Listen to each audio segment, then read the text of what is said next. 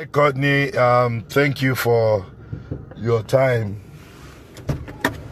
I am going to call you and give you a rundown, but just to let you know that some young Nigerians went out 10, 11 days ago for a protest demanding for better governance and accommodation in the affairs of the country. And yesterday, a group of soldiers went in, shot a couple of them down, and have been hunting the boys all over.